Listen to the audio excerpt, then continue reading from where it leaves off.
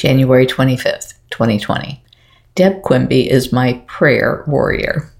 Today I got this lovely email from Deb and wanted to keep it forever. Good morning, Carole. Disclaimer, this is not urgent or even important, so don't feel like you have to read this now. But when you do, you better get a cup of coffee. I've been reflecting on our friendship and how we ended up meeting in the first place, which I don't think was by chance. This week, with the sentencing and your news interview, I was thinking about the first time we met in November 2017. The day in September of this past year when you, Howie, and I sat around a table in Fort Wayne and talked, you mentioned how the timing of us meeting was interesting because of the knowledge of the active threat to your life was not long before our first meeting. Thinking about how I even ended up in Tampa at Big Cat Rescue at this particular time is interesting. I had never flown, except for one time as a child to Baytown, Texas as a 6-year-old. The next time I was on a plane was in March 2001, when my kids and I flew into Clearwater and stayed on the beach and went to Disney for one day. Then 9/11 happened. I swore that day I would never fly again. It was too scary in my mind. Any trip to Panama City Beach I made with my teenage kids after that we drove 13 hours straight through each way, but I was never flying again. Then, in April 2016, Hoover changed everything. I started following Big Cat Rescue and would never miss your daily walkabouts. I would rewatch them or even listen to them as I would be driving. I badly wanted to come to Tampa, but I would never fly, so I guessed I would never make it there. Then Priya and Seth, Andy, Gabby, and Shakara arrived. It was getting harder to convince myself I would never fly again. So I looked at tickets and saw that a founder's tour was an option. I wanted to meet you so badly and just talk to you. Your daily walkabouts and the cats had put me in such a much better place in my life, and I credited that to you and the cats.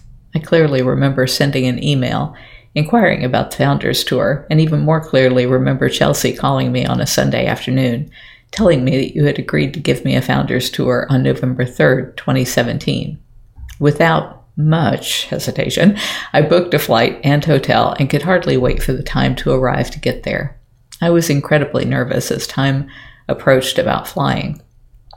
I just kept reminding myself about meeting you and meeting the cats that I had fallen in love with. My kids thought I had lost my mind. They knew of my fear of flying and couldn't believe I would take off by myself and go to a city I had never been to meet someone who didn't know me and see some big cats. I remember arriving that Friday morning at the sanctuary and wasn't sure if I should shake your hand, give you a hug, or just say hello. When I walked into the gift shop, you were standing by the cash register and walked over to me and gave me a hug. The rest is history. So, as I reflect back to that first meeting, and now knowing that knowing what you were dealing with in your life, I can't believe you ever agreed to meet me. You didn't know me. You had never met me. I was just a name that commented on your live feeds from time to time. But I'm so glad you did.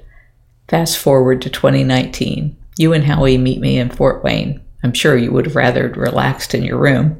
Then in November, you take me to see your house, you ride with me in the car, and so many other memories I will always cherish.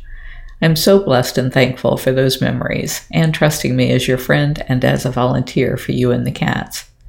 I am beyond grateful for our friendship, which has lasted over the last 2.5 years. I don't believe we met by chance, but through divine intervention.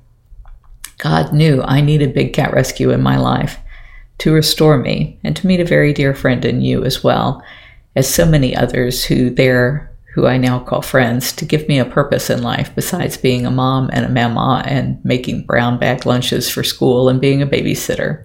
And he knew that you needed a prayer warrior in your life. How awesome he brought us together as friends. You are a very brave woman, Carole, and God knows your heart for caring for those who cannot care or speak for themselves. He will lift you up and continue to send his angels to watch over you. Of this, I am convinced. Thank you for your friendship and for agreeing to give me that founder's tour. The day set so many things I now hold dear and important in my life in motion, and made me brave enough to get on a plane. Not sorry for the long email. All the memories came flooding back this week, especially after watching you and Howie on the news last night, and you saying you always have to be on guard. That made me really sad, but I know it is your norm and your reality. I'm just glad I'm around to be one of the many I know who pray for your safety every day, and hope maybe someday those worries for you will all be a thing of the past. I will forever be grateful you took a chance to meet someone you didn't know when dealing with everything else that was going on in your life and give a founder's tour back in 2017. You forever changed a life. Hugs for a wonderful day, my friend. Deb.